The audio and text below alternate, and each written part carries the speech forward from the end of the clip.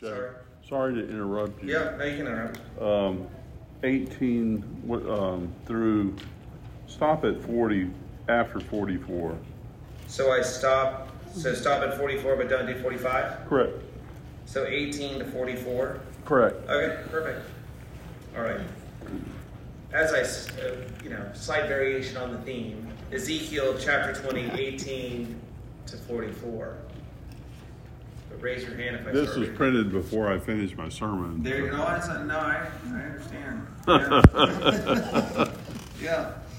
So Ezekiel chapter 20, beginning with verse 18. And I said to their children in the wilderness, do not walk in the statutes of your father, nor keep their rules, nor defile yourself with their idols. I am the Lord your God. Walk in my statutes and be careful to obey my rules and keep my Sabbaths holy, that they may be a sign between me and you, that you may know that I am the Lord your God. But the children rebelled against me. They did not walk in my statutes and were not careful to obey my rules, by which if a person does them, he shall live. They profaned my Sabbaths. Then I said I would pour out my wrath upon them and spend my anger against them in the wilderness, but I withheld my hand and acted for the sake of my name, that it should not be profaned in the sight of the nations in whose sight I had brought them out. Moreover, I swore to them in the wilderness that I would scatter them among the nations and disperse them through the countries, because they had not obeyed my rules, but had rejected my statutes and profaned my Sabbaths, and their eyes were set on their fathers' idols. Moreover, I gave them statutes that were not good, and rules by which they could not have life, and I defiled them through their very gifts and their offering up all their firstborn, that I might devastate them. I did it that they might know that I am the Lord. Therefore, Son of man, speak to the house of Israel and say to them, thus says the Lord God, in this also your fathers blasphemed me by dealing treacherously with me, for when I brought them into the land that I swore to give them, then wherever they saw any high hill or any leafy tree, there they offered their sacrifices, and there they presented the provocation of their offering. There they sent up their pleasing aromas, and there they poured out their drink offerings. I said to them, what is the high place to which you go? So its name is called Bama to this day. Therefore say to the house of Israel, thus says the Lord God, will you defile yourselves after the manner of your fathers, and go whoring after their detestable things? When you present your gifts and offer up your children in fire, you defile yourselves with all your idols to this day. And shall I be inquired of by you, O house of Israel? As I live, declares the Lord God, I will not be inquired of by you. What is in your mind shall never happen. The thought, let us be like the nations, like the tribes of the countries, and worship wood and stone. As I live, declares the Lord God, surely with a mighty hand and an outstretched arm, and with wrath poured out, I will be king over you. I will bring you out from the peoples and gather you out of the countries where you are scattered with a mighty hand and an outstretched arm, and with wrath poured out, and I will bring you into the wilderness of the peoples, and there I will enter into judgment with you face to face. As I entered into judgment with your fathers in the wilderness of the land of Egypt, so I will enter into judgment with you, declares the Lord God. I will make you pass under the rod, and I will bring you into the bond of the covenant. I will purge out the rebels from among you, and those who transgress against me, I will bring them out of the land where they sojourn, but they shall not enter the land of Israel. Then you will know that I am the Lord. As for you, O house of Israel, thus says the Lord God, go serve every one of you as idols, now and hereafter, if you will not listen to me. For my holy name you shall no more profane with your gifts and your idols. For on my holy mountain, the mountain height of Israel, declares the Lord God, there all the house of Israel, all of them shall serve me in the land. There I will accept them, and there I will require your contributions and the choicest of your gifts, with all your sacred offerings. As a pleasing aroma I will accept you when I bring you out from the peoples and gather you out of the countries where you've been scattered. And I will manifest my holiness among you in the sight of the nations. And you shall know that I am the Lord when I bring you into the land of Israel, the country that I swore to give to your fathers. And there you shall remember your ways and all your deeds with which you have defiled yourselves, and you shall loathe yourselves for all the evils that you've committed. And you shall know that I am the Lord when I deal with you for my name's sake, not according to your evil ways, nor according to your corrupt deeds, O house of Israel, declares the Lord God.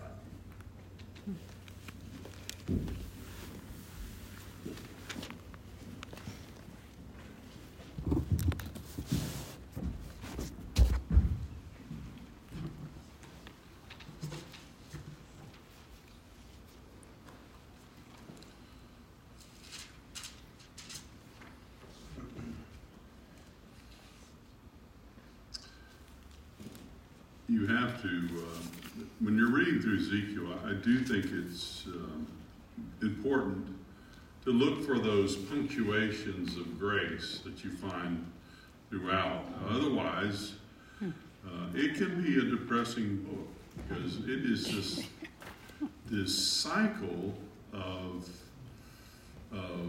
judgment and restoration, and sometimes the restoration can't come soon enough. And we have a few more very difficult chapters to go through before we get to the very, very hopeful ending of Ezekiel and the great promise of him, of the Lord restoring the kingdom. I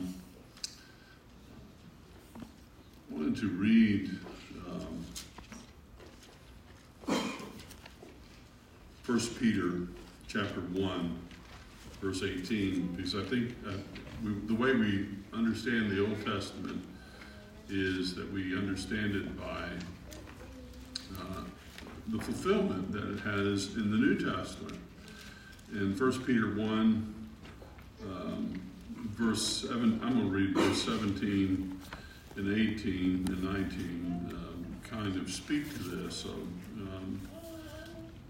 and if you call on him as Father who judges impartially according to each one's deeds, conduct yourselves with fear throughout the time of your exile, knowing that you were ransomed from the futile ways inherited from your forefathers, not with perishable things such as silver or gold, but with the precious blood of Christ, like that of a lamb, without blemish or spot, who was foreknown before the foundation of the world, but has been manifest in these last times for the sake of you, for the sake of believers. Again, Peter speaking to a mixed congregation, as almost every congregation of the New Testament was a mixed congregation of Jewish background believers and Gentiles. And none of the apostles, the great distinction of those and the great union of those is found in the book of Romans. But Peter, it's on Peter's heart as well. And that's Ezekiel's purpose as God, through the Holy Spirit, moves him to recount to Israel their history and what God was doing in their history.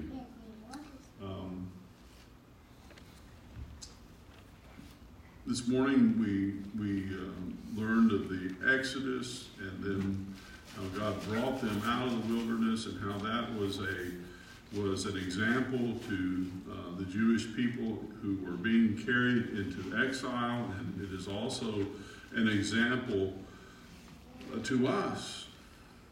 And this cycle of sinfulness just repeats itself.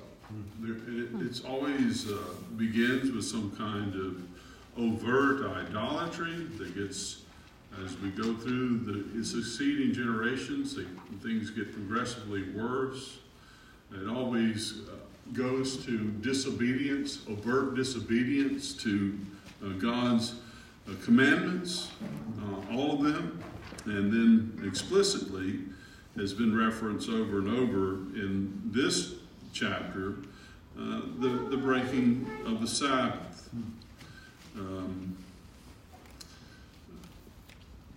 And so this cycle of sin is devastating to the people of God.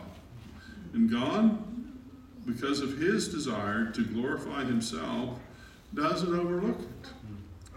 He deals with it. And the scripture tells us again and again in this passage why he does it. He does it for his own glory, to magnify his name.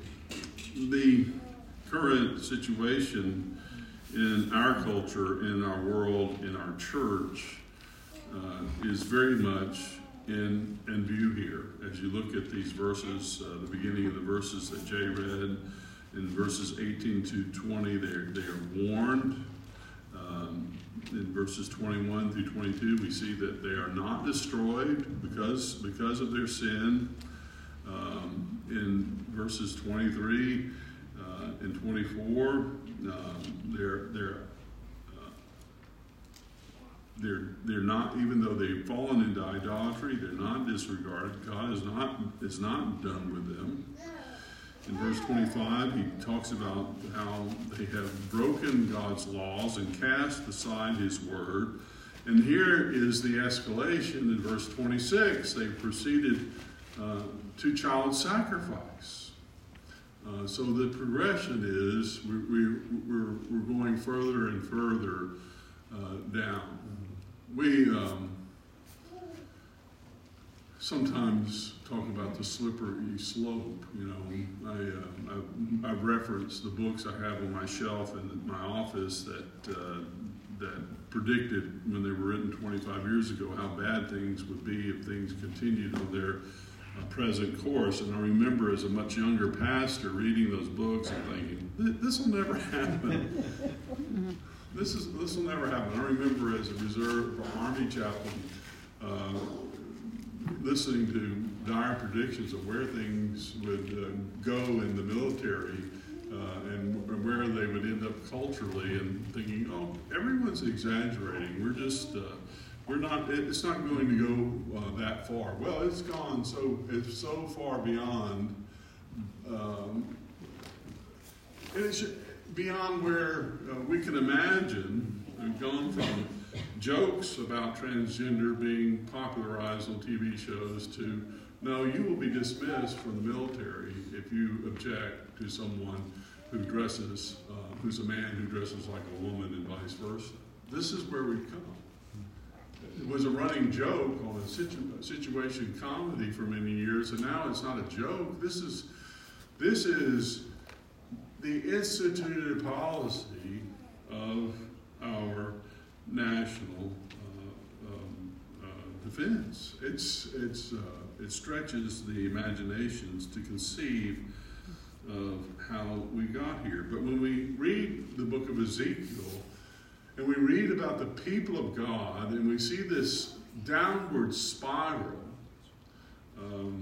we understand that it is a normal progression that happens when people fall away from an understanding of God, who is utterly holy and transcendent, and what he expects of his people.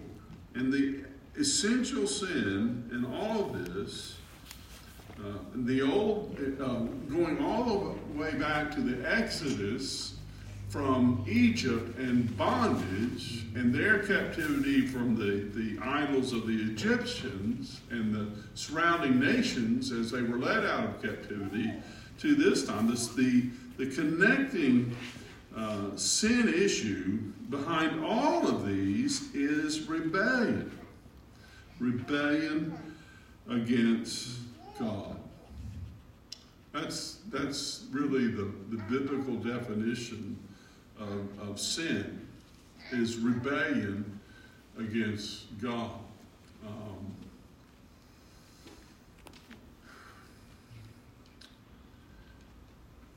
The extent of it is mind-boggling. One of my professors in seminary was the late Dr. R.C. Sproul, and he calls, in his writings, his lectures, he calls sin cosmic rebellion. It's just not like little personality defects or problems. It's much deeper than that. It is cosmic rebellion against God's order. Sin is not a small thing. It is a huge thing, and God must deal with it. And we do see that theme again and again in all of Ezekiel, and particularly these texts. Ezekiel had hard words. He does not mince words. I have intentionally dialed back giving you some of the understanding of the literal words here, because it's even now, it's just, even though we have sensibilities that are used to such visions and things, or understandings in our culture, it's much worse than we think it is in terms of the sin issues. I have this computer screen that goes off if I don't keep touching it, and I don't go to the next page, so excuse me. We talk about the slippery slope. Some of you young people probably never heard that terminology, but you need to know what it is. The slippery slope is when you get on a glide path of rebellion, and you say that it's not so bad, we won't fall any further. No, we'll fall further. The slippery slope is real. When we fail to deal with the underlying sin issue initially, we will go further. Our own family of churches has been mocked because some of us have described the latest movement in the movement called Revoice, which is to give credence to people who have a homosexual identity but do not practice it. Some of us have said this is the slippery slope. And evidence that it is the fact that every denomination that has ever begun with that view has fallen into complete apostasy away from the Lord. And it doesn't matter what the sin issue is, it's always the same. When we accommodate sin and we don't deal with it as sin, it grows. People, we are in a land that has been traumatized in so many ways. We have very real issues with people with post-traumatic stress syndrome. So many of our soldiers and sailors and airmen have come back with that problem from all these nefarious wars our nation has been fighting, and those are very real issues. But I believe I know we have the same situation in all of culture because of rampant divorce, rampant substance abuse. I got my voter's guide. I don't know if you've gotten your voter's guide. You may not get those things. I get those things, and I pay attention to them, and if you want one, I'll get you one. But do you realize that on the ballot, does anybody even know that on the ballot of Arkansas is a law that's going to completely legalize the use of marijuana? I thought, in Arkansas? This is where we've come to. And then you know that polling shows that over 55% of people support it? Yep. I think we are on this slope that keeps spiraling down. I talked to one of our police officers about it, and he said, well, the corporate people want this law because so many people are moving here from other states and they don't like our restrictive laws. I was just flabbergasted. Did the heater come on? Something did. Does anybody have the Please app? no. I know my preaching is hot. I see some people fanning themselves.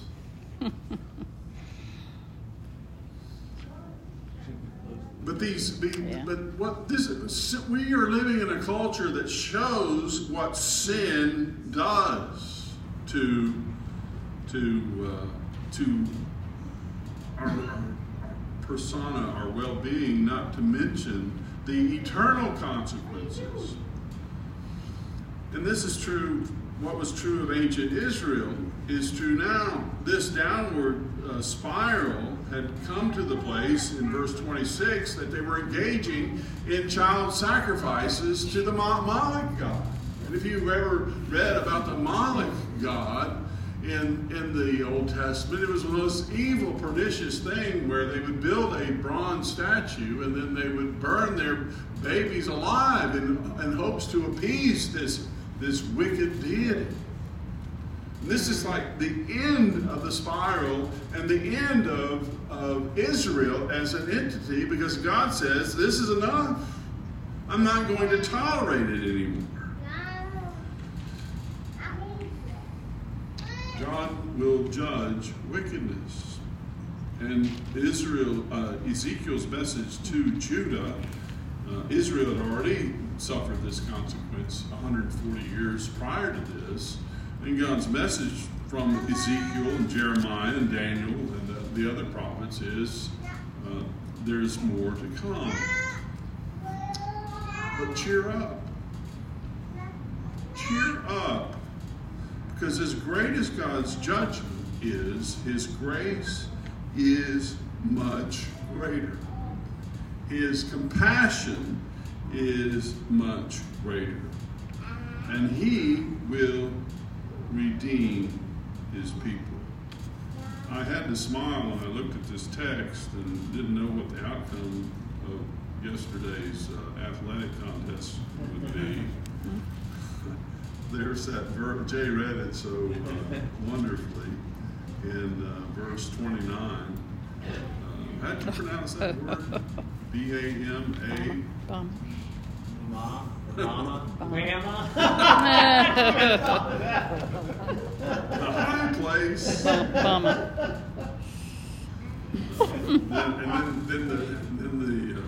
Then it has to mention a little further in verse 38 that He's going to purge out the rebels. I'm a little worried about that. So hopefully this won't begin here. Yeah. I don't want to make light of the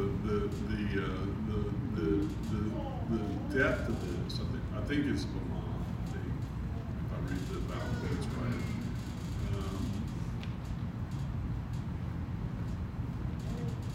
The depth of their rebellion came in the worship of these false deities in these high places. God is never going to let His people go off into sinful rebellion without calling them back. And there is this great promise. Here it is again, this great promise of restoration. Go and serve your idols. Know that I'm not going to put up with it. I know at the same time that you're going to be restored. Here is this promise of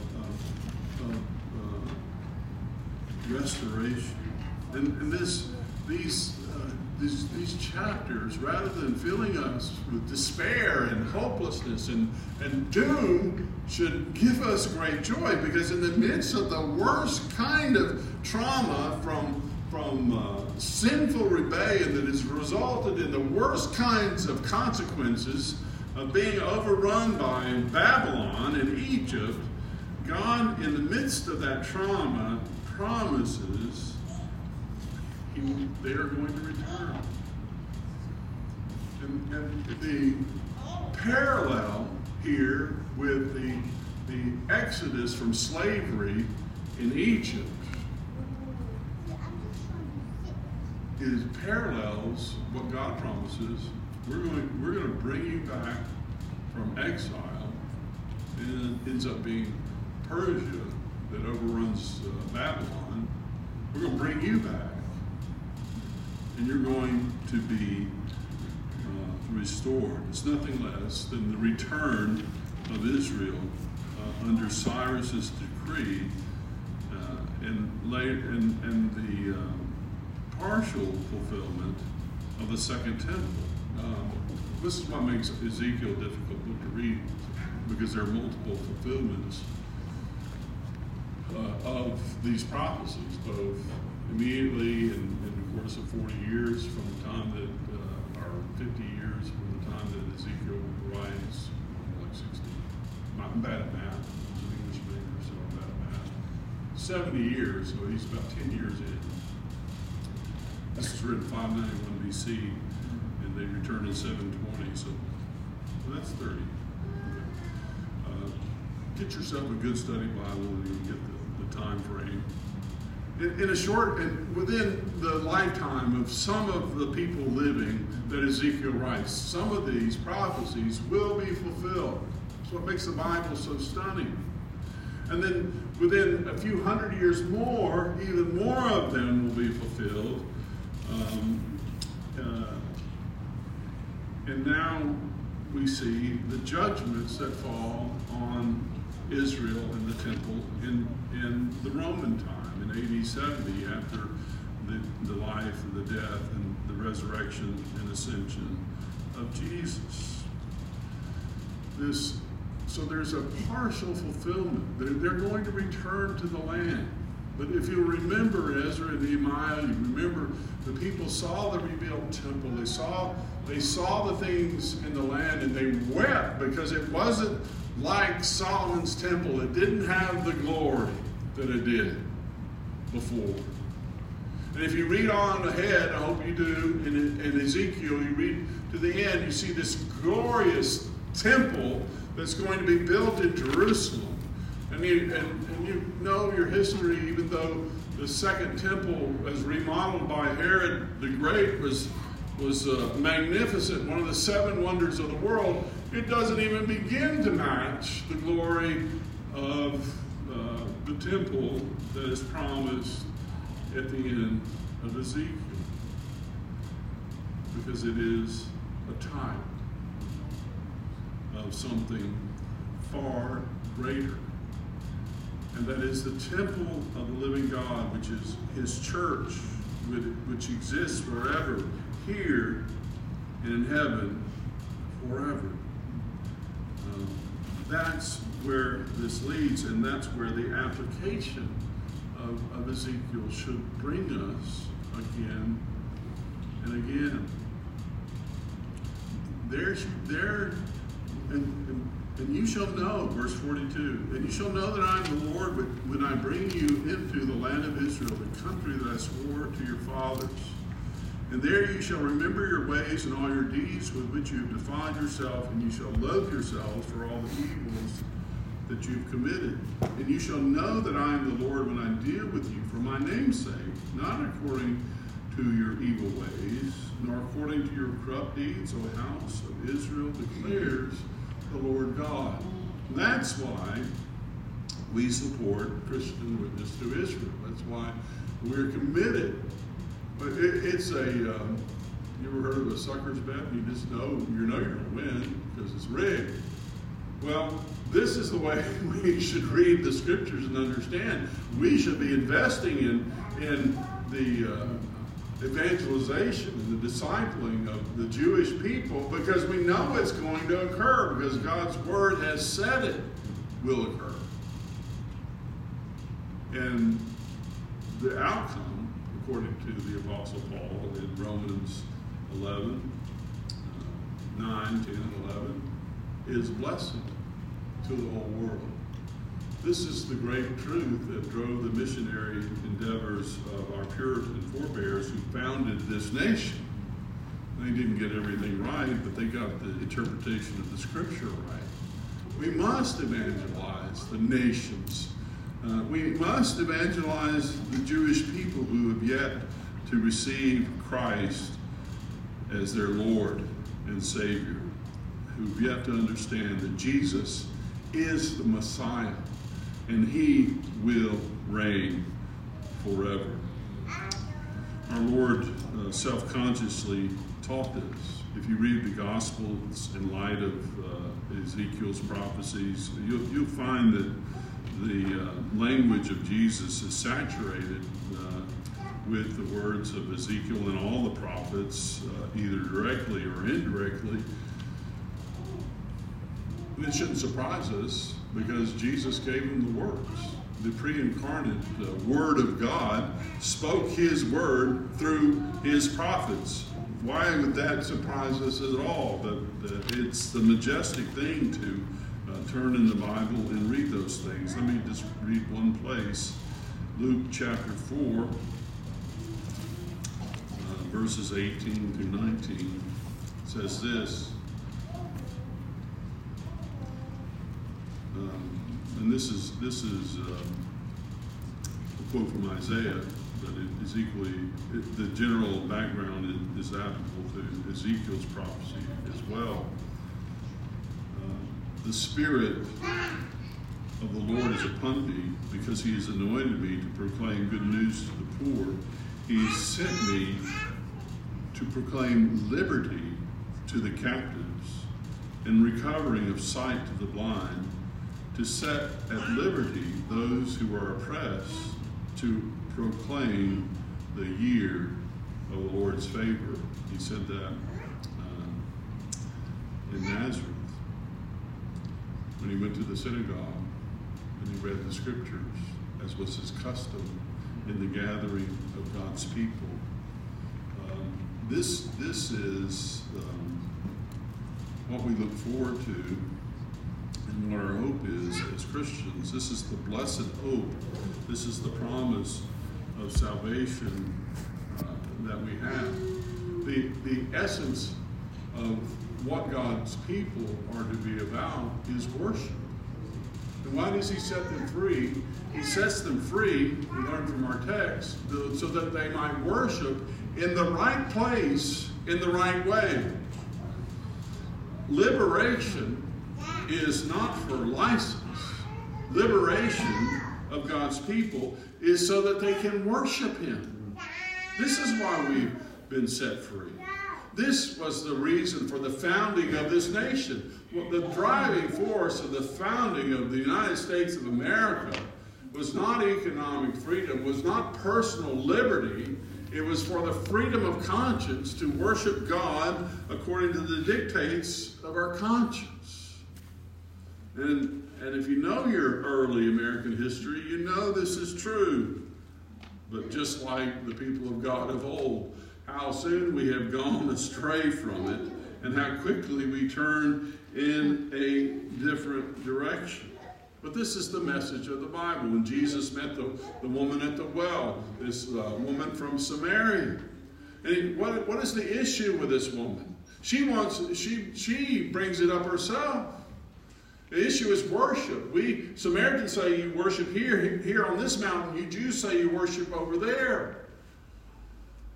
Jesus makes it plain that the time is coming, and now is, because he's there, that true worshipers are those who worship the Lord in spirit and in truth, through union with Christ, through a relationship with him. We engage in missions. We engage in telling others about Christ, because worship doesn't exist. Our desire is not just to draw a crowd or to have an impact in culture. No, what we're seeking to do is bring worshipers with us to worship a holy God. And I'll close with just another New Testament reference to that, and that's Hebrews 12, verse 22. Because this is the writer of Hebrews telling us where we've come to and why we're here. But you have come to Mount Zion, to the city of the living God, the heavenly Jerusalem, and to innumerable angels in festal gathering, and to the assembly of the firstborn who are enrolled in heaven, and to God, the judge of all, and to the spirits of the righteous made perfect, and to Jesus, the mediator of a new covenant, and to the sprinkled blood that speaks a better word than the blood of Abel. This is why we've come. This is why we're here, to worship. While we live on earth, to practice for what we'll do forever, which is worship with God's people before the throne of our Lord Jesus Christ. Let us pray. Heavenly Father, we thank you for these incredible prophecies that were fulfilled by you and will be fulfilled by you. We're grateful for the hope that they give us. It's not a hope based on conjecture or desire on our part, but it's a hope that is promised by you to us. Strengthen our faith, having read your word and heard it applied. Equip us for every good work, to be lights in a dark world. We have loved ones, family members, friends, our fellow believers. So many are suffering the trauma of this present world who desperately need the message of hope in the midst of suffering. We pray that we would know it, we would hold it in our hearts, and we would proclaim it boldly in our life and in our witness. And we pray for these things now in Jesus' name. Amen.